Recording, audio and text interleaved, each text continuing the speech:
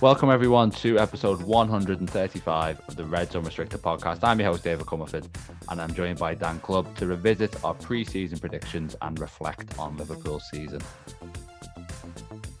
This podcast is part of the Big Heads Media Podcast Network. Go to bigheadsmedia.com for more great podcasts. So going all the way back to August, 3 days before the season started, myself, Dan, Chloe and Chris basically put out all our predictions for the season. We covered a whole host of topics. We looked at the league table, obviously, but both ends of it. We looked at the individual awards. We even threw a hot take in there.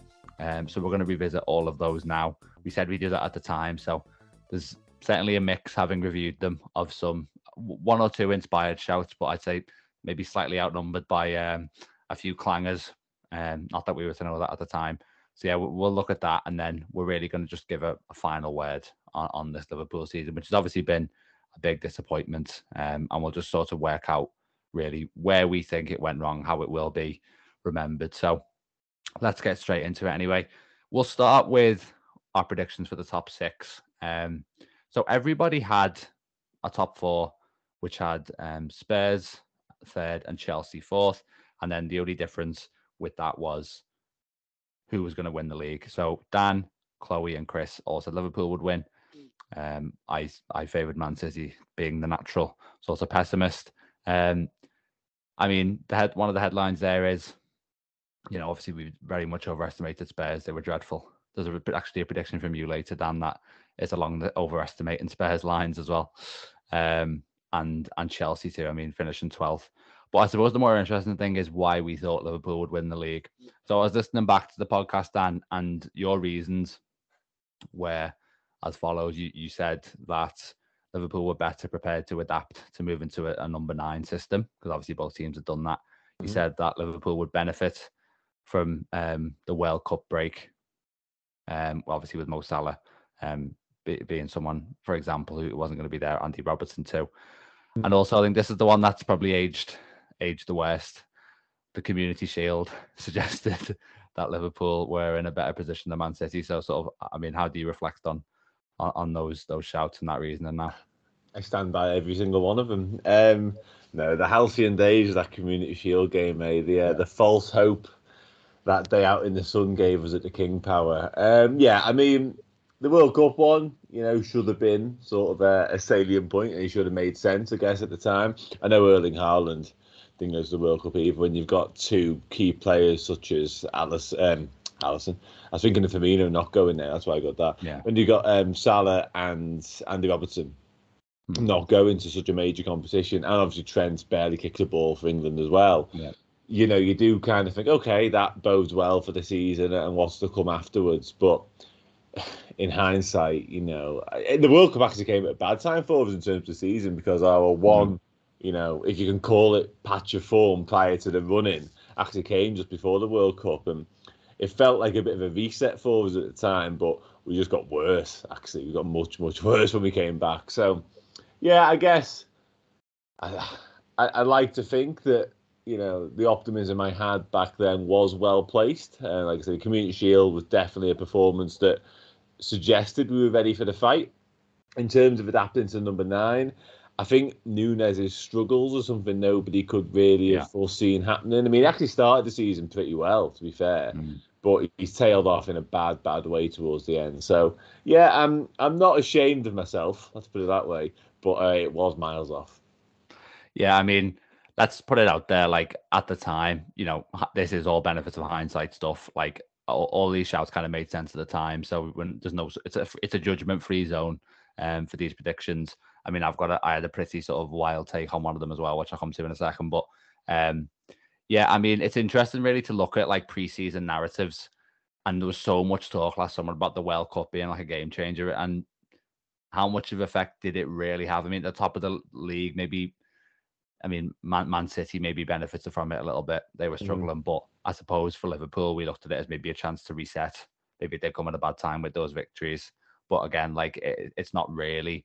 Liverpool just kind of got worse. It wasn't that sort of that moment to kind of go again that we thought it might be, and it didn't really change the dynamics of the season all that much. So I suppose we'll find ourselves in a similar position come August this year, where we're like, these are going to be the big stories of the season. Then you just never really know it's going to pan out. I had City to win the league. I said I said City will have a squad with no weaknesses. Liverpool will have a weakness, which is the midfield. Not particularly insightful there. I mean, everyone was talking about that at the time. But the thing I said, which was quite bold, was if Liverpool keep Thiago fit for the whole season, they'll win the league. Was my declaration. In fairness, Thiago was not fit for the whole season, so maybe that was the one difference. Maybe that was it. And who knows? But maybe Liverpool get top four with Thiago, but certainly still nowhere near. So again, it just shows you that the way things change, really. Let's move it on then to the next set of predictions, and these are kind of more sort of general Premier League ones. So we were kind of went through a lot of the individual awards. So Dan, we both had Salah to win the Golden Boot, ends up finishing fourth with 19 goals, which is a decent return. Obviously, Haaland in his own stratosphere with that. We had De Bruyne for most assists, so we actually got that one right. De Bruyne got 16 assists. I had Alisson to win the Golden Glove. Came second with 14. De Gea won that with 17. Dan, do you remember who you had to win the Golden Glove? You're going to tell me Hugo Lloris. It was Lloris, yeah. I knew you were going to say that. Which, again, at the time, we thought we had Spurs third in the table. So, fair enough. Conte being the manager and all that. But yeah, he only got 7 clean sheets in the end, which was 13. So it's one of them. We just look back and you grimace and you think, hang on, no, at the time, it was maybe fair enough. Player of the year hasn't been announced yet, but probably going to be Haaland as well. We had De Bruyne. I had De Bruyne. You had Salah for that one. The best signing one is worth touching on too. I kind of cheated. I had 3 players. Okay. I said Gabriel Jesus, Yves Bissouma, Sven Botman. 2 of those have gone all right. One of them, I mean, he's just barely kicked the ball all season. You had Fabio Carvalho. Oh, God. And for a few weeks, that looked inspired because 7.5 million, I think, all told for him. Great start to the Liverpool career, but then he just went off a cliff, didn't he? And now there's talk about him going as well. So how do you reflect on that one?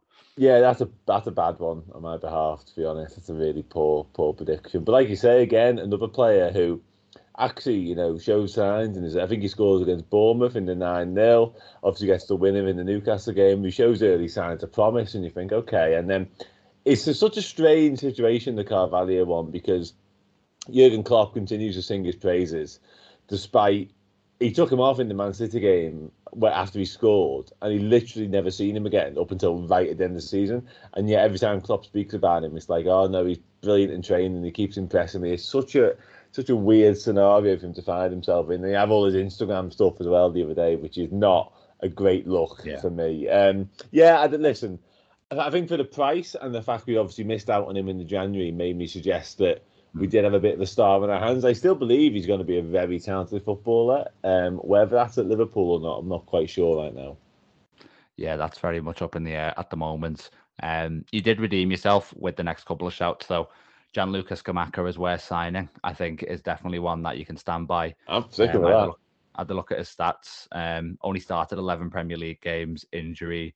A few games where he's not even come on as a sub at all, so he's well down the pecking order. I don't know if you saw Michael Antonio speaking about him the other day, which was unbelievable to hear someone say that about a player who's sort of a current teammate.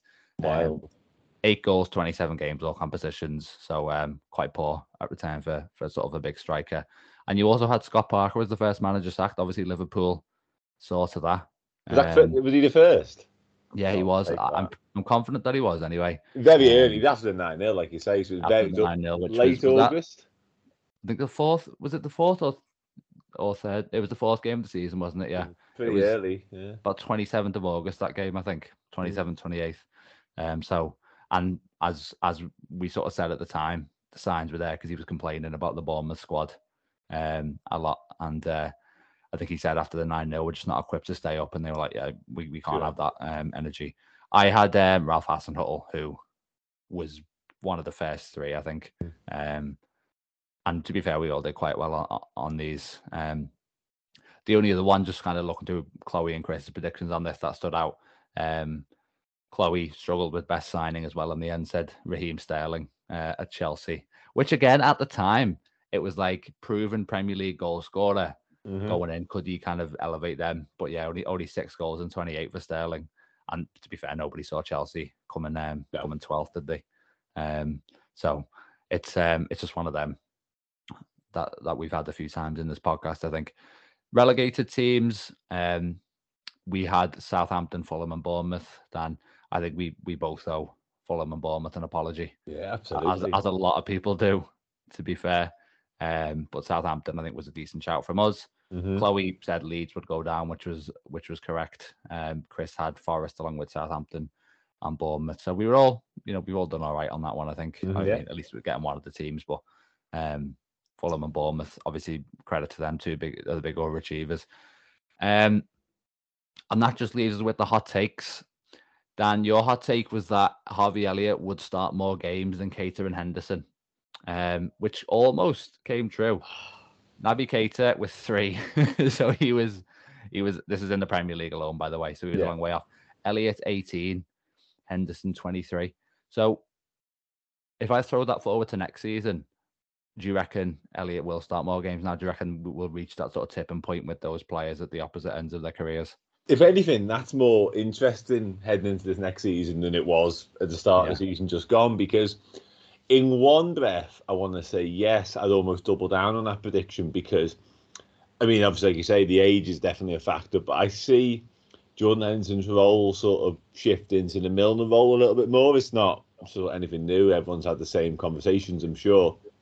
I see him becoming Milner, but I don't know whether that means Elliott will start loads more, because obviously, as we know, we're looking for 2/3 midfielders. You'd imagine one of them will be sort of the attacking right-sided 8, which obviously where we see Harvey Elliott most of the time. So much depends on the transfer market on that. If you were, say for instance, we go with this squad plus McAllister plus more of a defensive-minded midfielder, then yes, I'd say so. But if we sign the third one, which will probably be the right-sided 8, like I say, then I think Elliott will find himself as part of the rotation again and not really starting those. I think, to cut it short, what I'm trying to say is I think the most naturally sort of adept player we have for that right-sided 8 role in our new system is Harvey Elliott now. I think he's better than Thiago at it. Thiago's a magician of a footballer. Don't think that role suits him necessarily. I think he's better than Henderson at it just because of what he offers.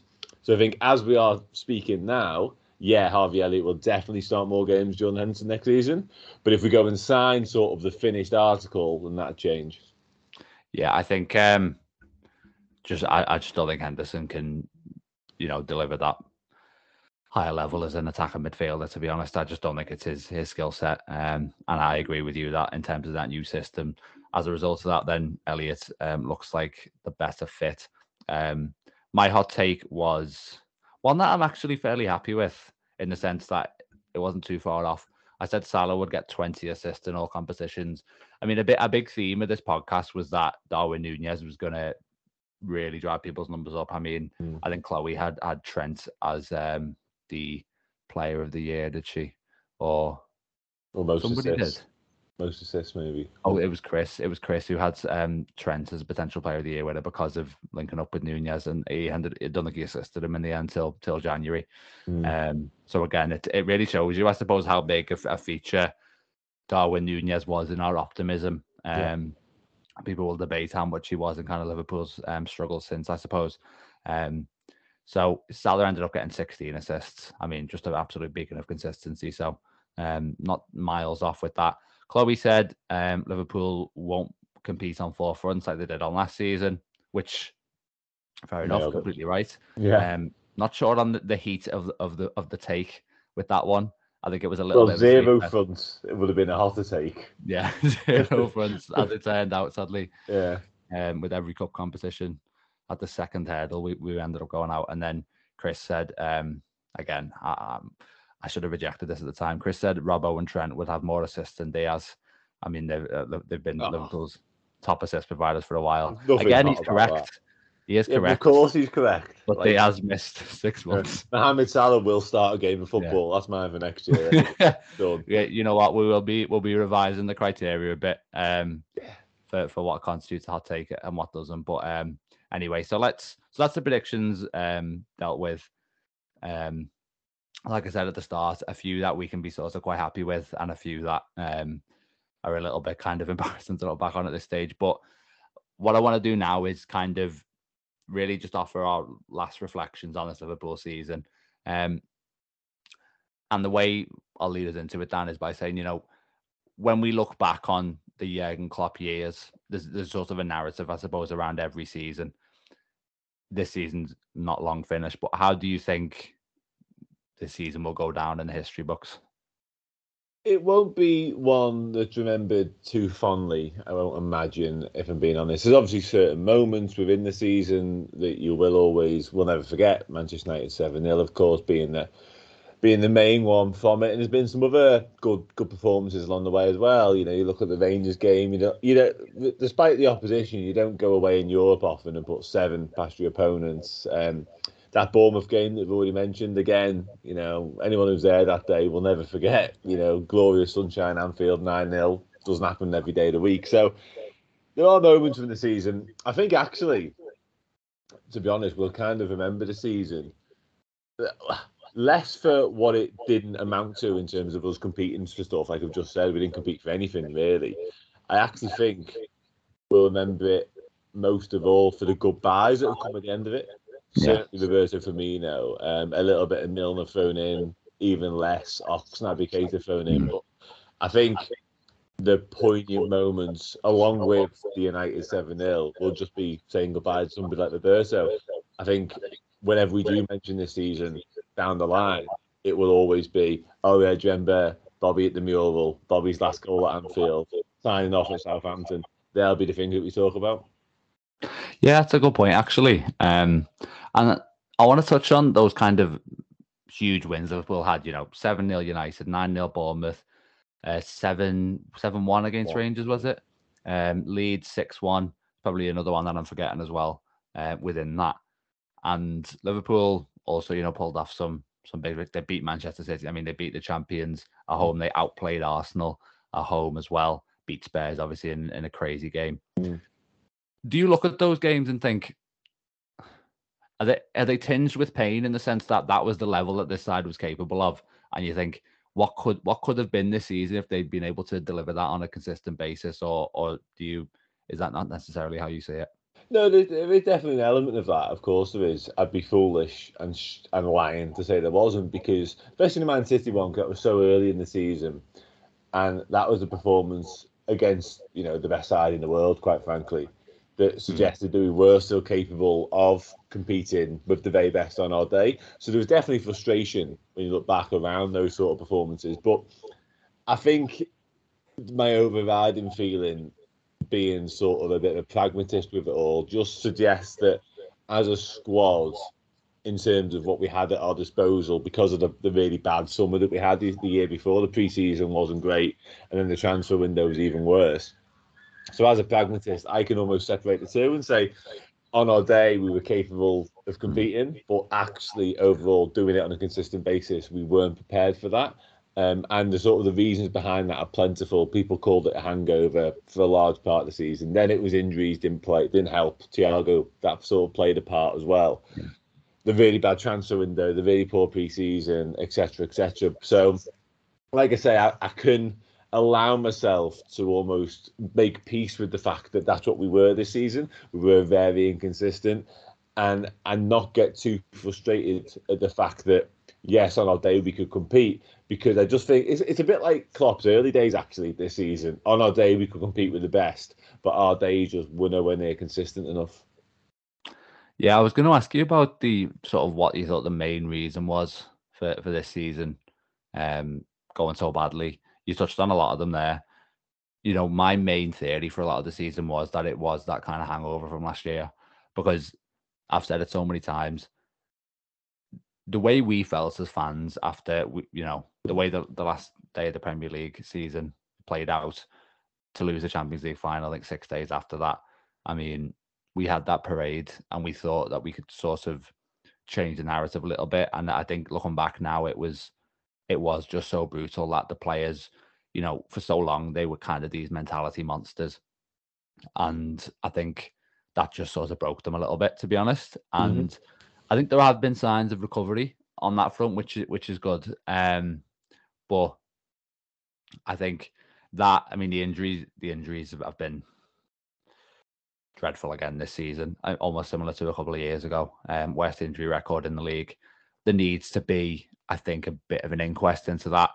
You know, we can never say from the outside that someone's not doing their job properly. We just don't know enough, and I never would say that.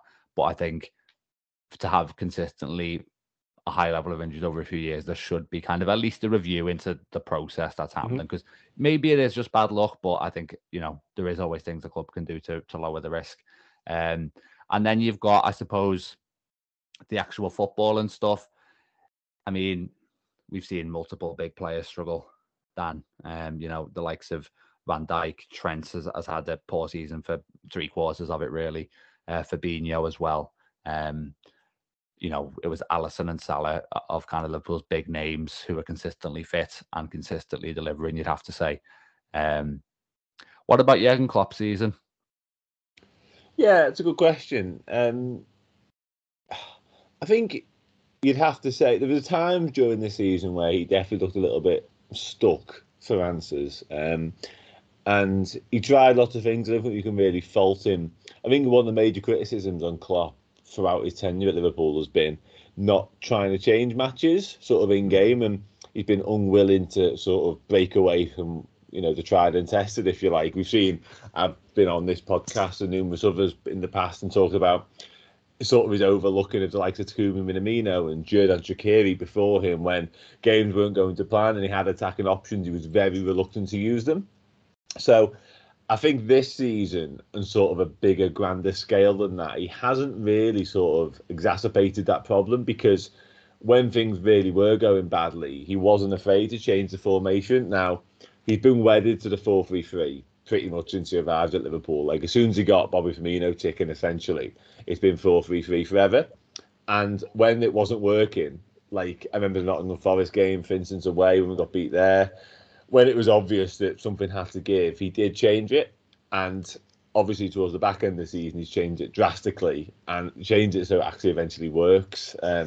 So I think we've got to give him credit for that, for being sort of more fluid in his system, like I say, because he's definitely been a bit of a stickler, I think, in the past in terms of the personnel and in terms of formations and systems. So he definitely deserves credit for that. I think how he's conducted himself in terms of taking a lot of the pressure away from the players is really impressive as well. He's not like he's blaming the players, but he's taken a lot of the burden on himself. And as a collective, so it's sort of our job to fix it, etc., etc. And also, I do want to credit him at the back end of the season for putting such a positive spin on how the season's gone, in terms of getting to the Europa League as well. And I actually agree with him wholeheartedly on that, because there was times this season whereby I've never not wanted Europe. I know that was a conversation earlier on this year, and maybe sort of turn of Christmas, turn of the year. I've always wanted some form of European competition, ideally not the Conference League. And at times it looked like we weren't going to get any, quite frankly. Yeah. And I think Jurgen Klopp, in recent weeks, the more it looked like Europa League was going to be our destiny, has done a really impressive job of putting a really positive spin on that, and that is to his credit as well. So as much as a lot of the issues and the failings, you know, he has to take blame for, in inverted commas, because, you know, the transfer window was an absolute mess. Now, whether he was going to the people in charge and saying, I need X, Y, and Z, who knows? But he is part of a group of people that signed the footballers, quite frankly, and we didn't go and sign one. I always hark back to that press conference last summer, and we spoke about it, I think, at the time, where he said, we've got this midfielder, that midfielder, that midfielder, and that midfielder, and they do this, this, this, and this. We don't need anyone. And I think everyone, to a man, woman, and child, sat there and went, that's nonsense. Because 3 of those 6 people you just mentioned will be injured within a fortnight. And I think 2 of them, Keita and Ox, were. So that wasn't good. I get why he does it, because he's so loyal to some of his players and they've been through brick walls for him. I do understand it.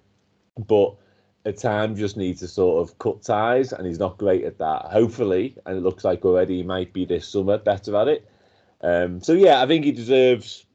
If I was sort of grading Jurgen Klopp on this season, I'd probably give him like a C, because, like I say, as much as he was at fault for a lot of the problems that we had, he was sort of the man overseeing the preseason. He'd have been in charge of that, decision makings around transfers as well. I think when it has gone spectacularly wrong, like it has done, he's also done a very good job at A, taking the blame, and B, putting a positive spin on it in the end. Yeah, I think what's interesting with Klopp as well is, basically every manager in the league this season, you can split them into sort of two groups. One is manager of the season contender, and the other one is they've been sacked, basically, because there's been a record number of sackings. And Klopp is one of sort of only 2 or 3 managers who've actually managed to survive. And that is sort of a sign of how much credit he has in the bank. There was never a point, I think. I mean, some people suggested it, but we never seriously thought Klopp had lost the dressing room.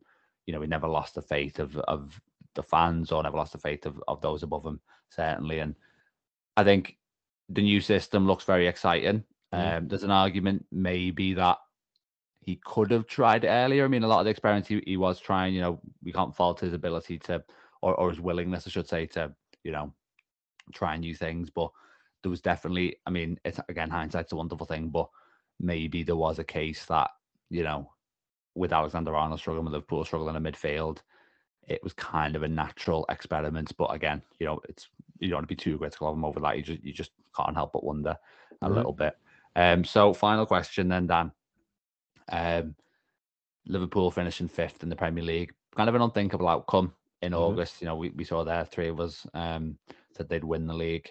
Out in the 4th round of the FA Cup, out in the 4th round of the League Cup, and out in the Champions League round of 16 after a heavy defeat against Real Madrid. What's your score out of 10 for that season? God. Oh, God. I mean, you put all the negatives in a row there, rightly so, because the facts are the facts, but it's hard to come off the back of that and then give anything sort of above I'm tempted to give it a 5, but I'm also tempted to give it a 6 because just because of the way we managed to I don't want to turn it round because that is too over the top, but at least steady the ship towards the end. I feel like we've turned the corner. If you like, a turning circle of an absolute cruise liner, but it is facing the right way now. Yeah. And so I'll give it a 6. And at times, I want to caveat that by saying at times it was as low as a 3, possibly a 2, because like most Liverpool fans this season, I was in the doldrums with us. Like certain matches, I was at Bournemouth away and got beat 1-0 by them. Like, trust me, on the drive back from there, that season was getting a 1. But as it stands right now, I am optimistic for the future. I'm not going to go sort of gung-ho and suggest anything just yet, but I will give it, I'll give it a 6. God. Yeah. I think I reckon I'd probably go 2 or 3, to be honest, just because. Really? Just because, I mean, the thing is, I'm thinking if you said that to me at the start of the season, that's going to be Liverpool's season, I'm like, that if that happened, that would be a 2. So, like, it's sort of, do I say it now with hindsight where things have been better recently? I get that, bump it up. How old are you, Dave? So I should know this. How old are you? 23. Okay. So I'm 31. And not that matters necessarily, but I have got 8 more years of watching Liverpool be bang average in my system. So maybe that's why I can look at no cups and 5th and be like, okay, like because I'm used to it, I've become more accustomed to that season. Like I shouldn't be, like I shouldn't settle for that. I'm fully aware of that, but because I've seen it probably 8 more times in my lifetime, maybe that's why. Like I'm just trying to work out, because I get where you're coming from. Like I say, at times this season I'd have been with you, but right now, and maybe it's the optimist and pessimist in us both, but right now, I can sort of make peace with what we've achieved in inverted commas again, because I think Europa League, and the fact the finals in Dublin, that definitely is giving me a little bit of encouragement. But maybe it is because, like I say, I've seen that season so many times before. Yeah, I think I suppose I'm not judging it as kind of a season for just any kind of Big Six team or a season for Liverpool. I'm judging it kind of off the precedent of Klopp's Liverpool, I think, which obviously raises the standard quite a bit higher. So there's definitely sort of 2 kind of legitimate ways to look at it, I suppose. Another factor is, I think, just the way the season has been from sort of a fan's point of view. Like, it's been I mean, you mentioned that Bournemouth game there. It's been such a slog, and that's not just because of Liverpool. That's because Man City could be about to win a treble. Obviously, they've been our main kind of competitors in this area. And I think beyond that, it's just about, what that means for football. I mean, the only way they don't win a treble in all likelihood is if Man United winning the FA Cup as well. So again, it's like a bit of pain on that front. And yeah, I just think it's just been comprehensively, it's like, it's been written almost by the script writers, a bit of a Liverpool downfall, but hopefully there's a redemption arc to come with it. And I think last point I'll make in terms of an optimistic twist on it is, if we get to the end of the next season and this Liverpool system, which Klopp has tried out in this run-in, has brought Liverpool back to the top, then, we can look at it and say, what, we salvaged something really kind of valuable from that season. And hopefully that's the way it pans out. But yeah, thanks very much, Dan. We'll leave that podcast here, obviously our last one of the season, but we'll have plenty of content for you across the summer as well, and heading into next season, when hopefully our predictions are a bit more accurate. But yeah, until the next one, take care.